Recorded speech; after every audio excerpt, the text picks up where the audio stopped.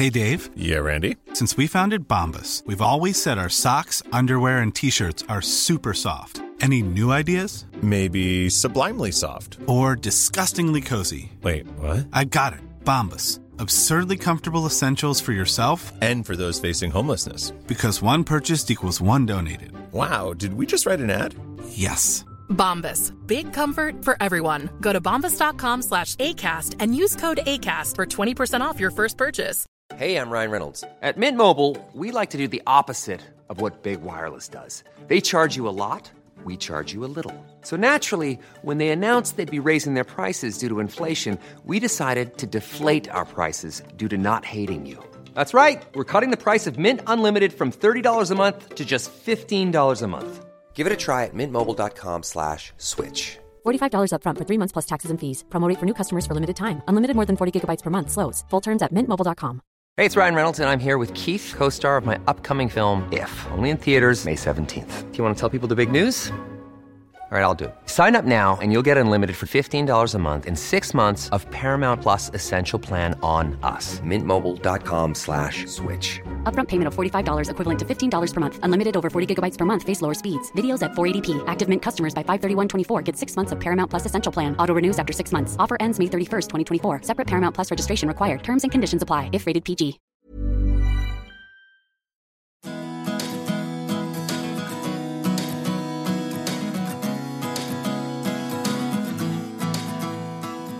Hello and welcome to the Horticulture Week podcast. I'm Horticulture Week editor Matthew Appleby, and today I'm with Wildflower Turf founder James Hewitson-Brown.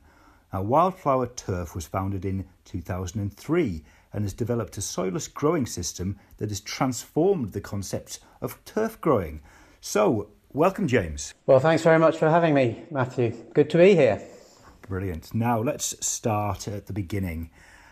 There are a number of ways to establish wildflowers, but how do people know what's the best solution for them? That is a very good question, and I suppose it boils down to your level of expectation, the amount of time you've got, the amount of money you've got to establish it, and really, ultimately what the objective is in terms of the colour palette, or whether you're looking for native plants or non-natives or annuals. There's quite a lot to kind of think about, and it is one of the questions we're sort of asked all of the time, and it's definitely worth, if there's one thing that we would always say, is that a wildflower patch is not the sort of thing that you just do off the cusp. You need to think about it and plan it, so that's the first stage. What's the bit about seed versus turf? How do you weigh that one up? I suppose that comes back to part of what I've just said, the timing. So if you're introducing seed, that is a perfectly sensible way of trying to establish a wildflower meadow, but what you're opening yourself up to by using seed is many more vagaries of establishment and quality of seed and things, and it's a much longer process that's likely to take a few years compared to turf, which is a really instant fix. Effectively, the way I kind of think about it, if you looked at it on a graph, once you've laid your turf, you actually have a meadow from the day it's down, because as a wildflower turf, you've got mature plants that are already established. When you sow seed, you've thrown some seed on some soil, and that's really day one of a process that's going to take a few years, depending on which type of seed you've gone, to achieve that meadow. And you have to think about all the vagaries in the middle of that process, which is weather, soil type, pests and diseases. There's a sort of quality of the seed is a big issue. We know that. I can tell you stories about seed we bought that's cost a lot of money, and we've analysed it and found it's got very, very little germination, if any. So there are things out there that can make that seed sowing process really quite tricky.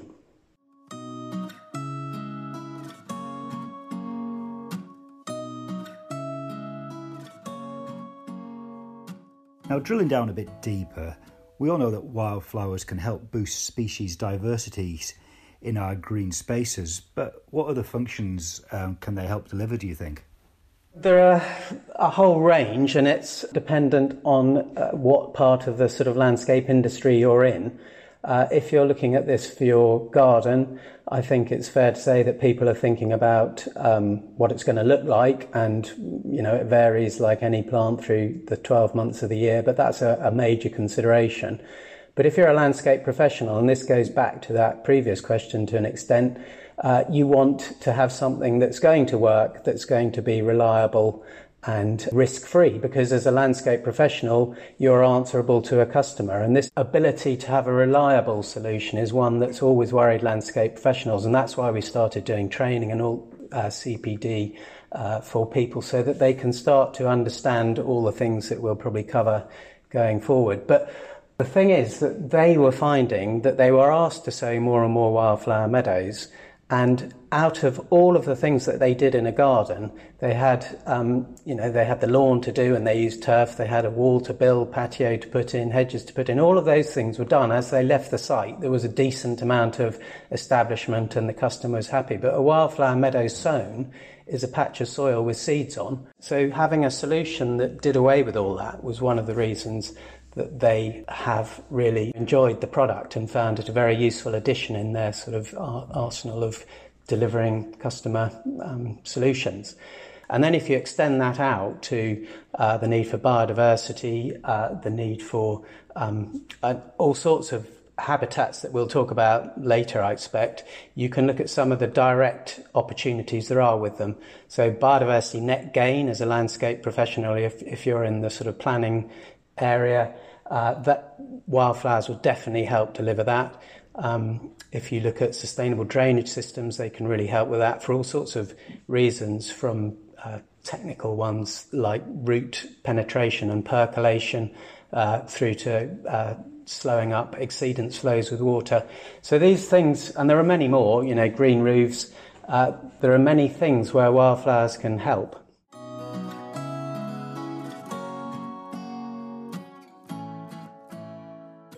There's a big emphasis on planting trees at the moment, but can you plant wildflowers instead of trees? Do they do just as good? I mean, how would you weigh that one up? That is an excellent question, and it's one of my kind of things that I'm quite happy to talk about for lots and lots of reasons. And the danger I have when I start talking about this is there's a danger that I sort of move into actually trees really aren't that great. So I will start by saying trees definitely have a part to play. Of course they do.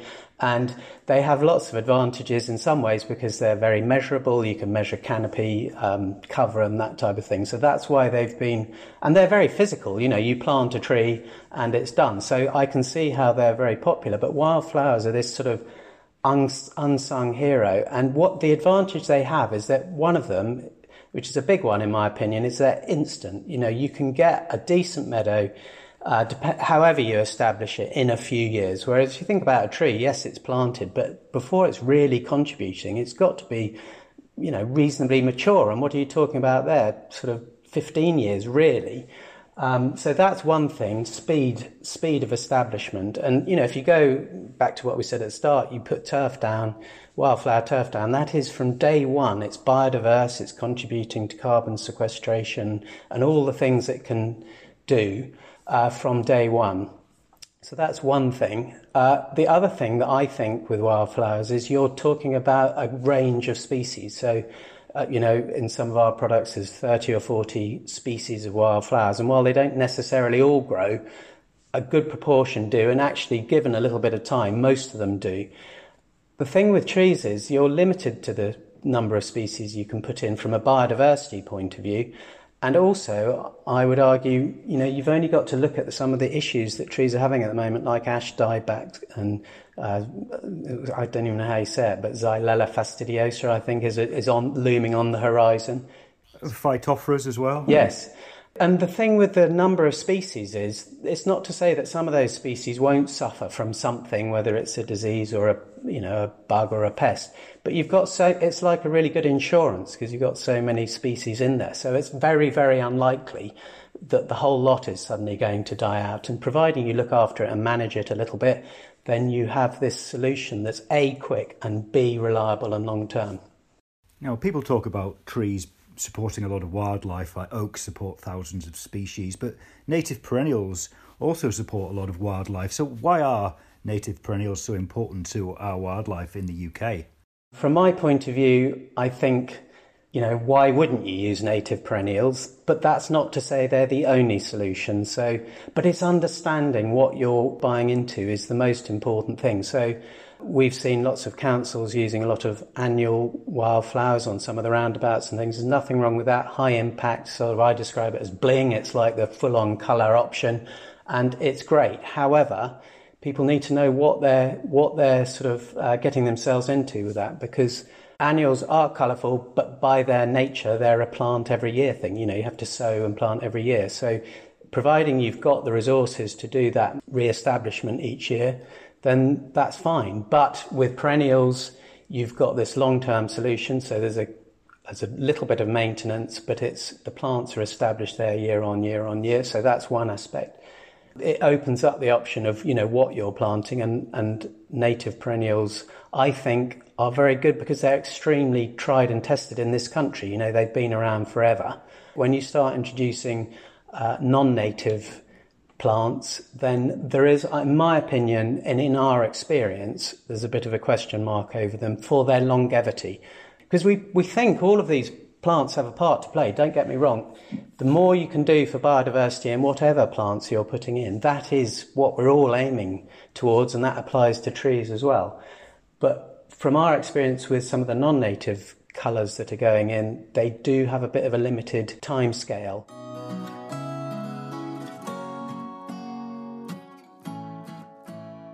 You mentioned the longevity there and the maintenance as well, but I guess they go in hand in hand. So what is the maintenance regime to maintain that longevity? So on the face of it, the simple maintenance is cut and remove, because you want to take out level of fertility. We've had some really good customer feedback of newly established wildflower turf areas where for the first year, those wildflowers on relatively fertile soil were a bit thuggish and a bit sort of, there was robust growth. And when it came to that autumn cut, there was quite a lot of material to cut. So at that point, we've looked into, and maybe we touch on it later, but our R&D, we've got some really useful R&D trials up on our site here, which has a range of native perennials that are either zero cut, and we've got that's about 6 or 7 years old now, ranging through to a 2-cut regime, but with either cuttings removed and or without cuttings removed. And all of these things are quite subtle, but they do have certain circumstances that they suit, and that might be what the customer is prepared to do in terms of machinery and resources, or it might be their soil type and all that sort of thing. So that maintenance regime on the face of it is cut and remove, but it actually starts with how that site is designed. You need to think about all of those sort of things. Have you got access for the machine to go in and cut? What machine might you use? How are you going to design the shape of your meadow to ensure that it looks like it's supposed to be there, but that it's easy to do that maintenance? So there's quite a few things that are worth thinking about. On the face of it, it's pretty simple. And compared to mowing a lawn each week, you're talking about 1 or 2 cuts a year. Well, that's good to hear that it's pretty simple. Now, what isn't simple is regulatory requirements in the UK, but wildflower turf helps with that. Now, can you just run us through the technical side of that? Let's go.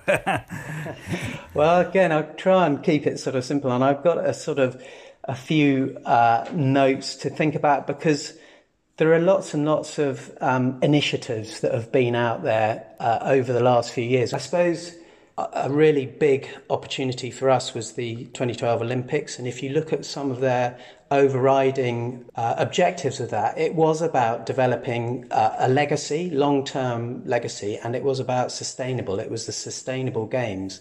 And so that was also a real driver towards a lot of these regulations. And in the Olympics, they had Code for Sustainable Homes and BREEAM and things like that. A lot of these have been superseded now. But underpinning all of them are some big policy decisions made by the government. The NEA would be one, National Ecosystems Assessment. And this is looking at ecosystem services giving value, but also looking at some of the real issues like biodiversity loss, climate change, carbon sequestering. And wildflowers can have a part to play in all of those, along with many other things.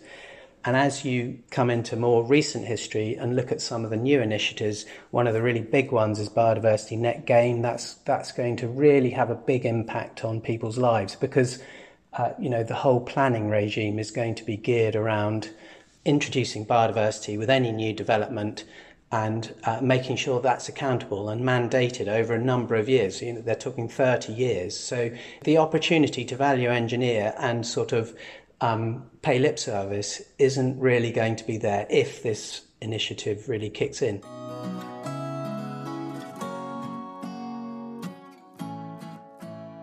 Certainly sounds like we're ticking a lot of boxes here. And there's another one, health and well-being benefits. Where does wildflower turf lie with that area? COVID showed a lot of this because there became a real sort of issue around mindfulness and health and well-being of being stuck indoors. A lot of evidence out there from doctors now saying that this isn't just a sort of fallacy or even a fad. It's a fact that if people can get time outside walking and in green space, they are going to feel better and have less time sick as a result. Biodynamic design is an issue that's out there. Again, we've done a webinar on this where it's a little more sort of artistic, if you like, but just connecting people with nature. That's the idea behind it, designing in nature into the plans and projects that are going forward to just reconnect and have this ecosystem service value. And then much more sort of practical and nitty-gritty, you can look at things like pollution mitigation from a health point of view. And we've done work with Portsmouth University looking at air pollution. And again, this idea of having a verge that's wildflowers, but with a hedge behind it. And these are at the point of emissions of those exhausts. There's a physical net to catch and pull down into the soil some of those particulates rather than allow them into people's lungs. So I hope that sort of answers that to an extent. Oh, brilliant. Now, we've talked a little bit about wildflowers and suds, but is there other ways that wildflowers can help with combating climate change? The carbon sequestration thing is something we're working quite hard on, but there's studies out there already that have identified a species-rich habitat with and perennial plants and deep-rooting plants with how you can, take out carbon from the atmosphere and get them down into the soil. And there's a lot of very technical work out there, but it is being done and it does contribute. And so we have looked at that. We would like to come up with a sort of species that we know that we can actually pin on being better at that than other species and look at mixes and things for that.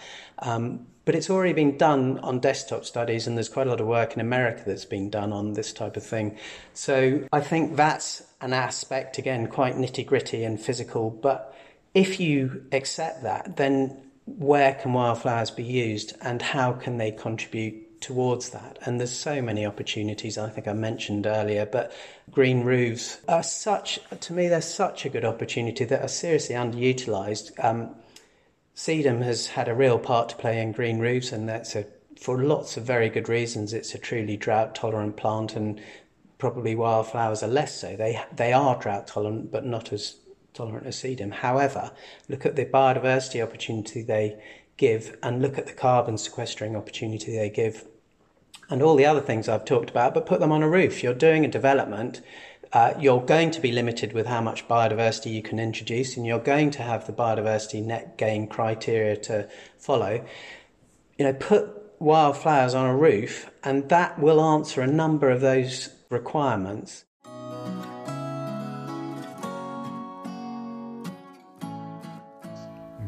No, indeed they do. And what about the criticisms of wildflowers? We talked earlier on about seasonal bedding plants, and in a row they look very neat and ordered and provide lots of colour, lots of bright bling. Aren't wildflowers just a bit wild and messy and lacking in colour? I guess that is the criticism, isn't it?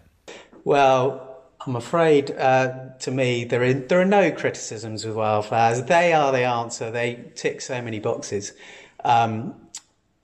But I suppose it comes back to what we've said. It's about, a lot about that is about managing expectations. So understand what you're buying into and, give nature an opportunity. Yes, you could look, if you're comparing it to a mown lawn or bedding plants, you could look at that and say wildflowers have, are wild. I mean, the clue's in the name, first of all, but yes, they have seasons and they grow through periods of senescence and they're UK native wildflowers are relatively subtle in their colours. They're not bling, they're not flowering for 12 months of the year, of course. But in this country, we need to open our mind to a little bit of wildness and a little bit of scruffiness. But is that so bad? And that's where it comes back to how you design it anyway, because if you design it to make it look like it's supposed to be there, it's obviously there because you've got paths running through it, you've got margins, you might have it surrounding a particularly nice tree or a statue or something like that. So that, down to a nitty-gritty gardening level, it becomes very important.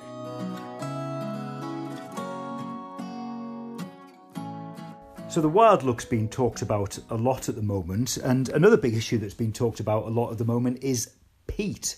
So what is Wildflower Turf doing to reduce the use of peat? So the system we use, and I said it at the start, is just the way we do this is we've developed a growing medium, and into that we're sowing the wildflower seeds and then creating this turf. So within the growing medium, historically we've used peat. And at the moment, we still have a little bit in it, but we have a sort of target to reduce that. And we have other products where we have taken the peat out relatively recently. So we're pretty confident we can do this with the peat that we use in the turf itself quite quickly. So that's an exciting development.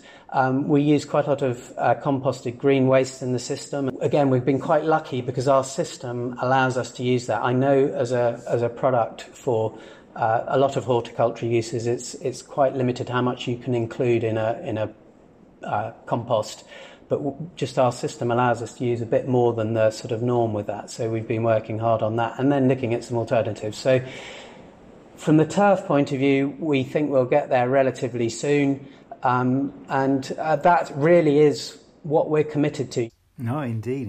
Exciting times for the future. Now, lastly, James, I want to ask you about future uses for wildflowers. Green roofs we've talked about, public parks obviously, in gardens, but where else can we use wildflowers? Where are they going to be used more in the future, do you think?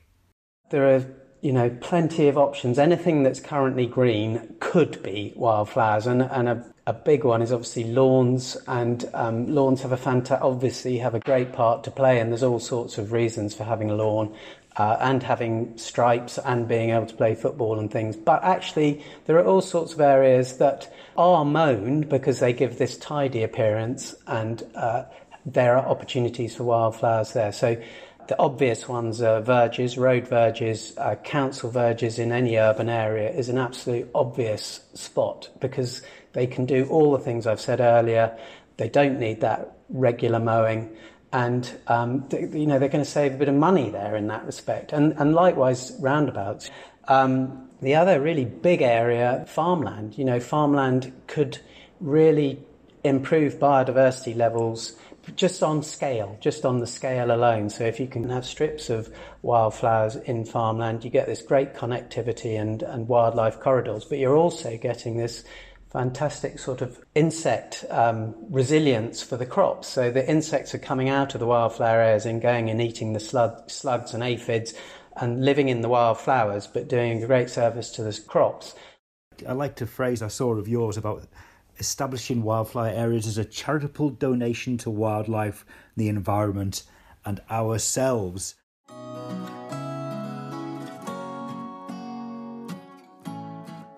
Now, I just want to end up with our usual Horticulture Week question of, if you were stuck on a desert island, is there any particular plant that you would take with you? What plant would you take to a desert island?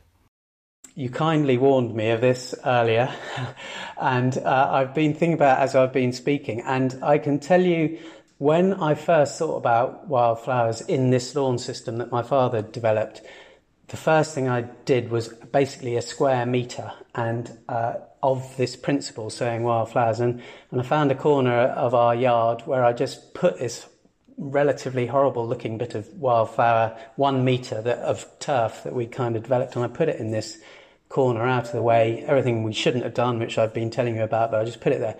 It came back in the spring, and there was this metre of amazing flowers that was vibrant, and it was full of life, and it was full of colour, and it was lovely. And within that patch of flowers, one of the really prevalent flowers was ragged robin, and it is a lovely little subtle, scruffy looking little plant, but it is a joy. And so that would be the one I would have on the island. Great. The joy of ragged robin. What a great choice. So I've been with Wildflower Turf founder James Hewitson-Brown, and I'm Matthew Appleby, and this is the Horticulture Week podcast. Make sure you never miss one. Subscribe to or follow Horticulture Week podcast via Apple Podcasts, Spotify or Google Podcasts, or your preferred podcast platform. And once again, thank you and goodbye until next time.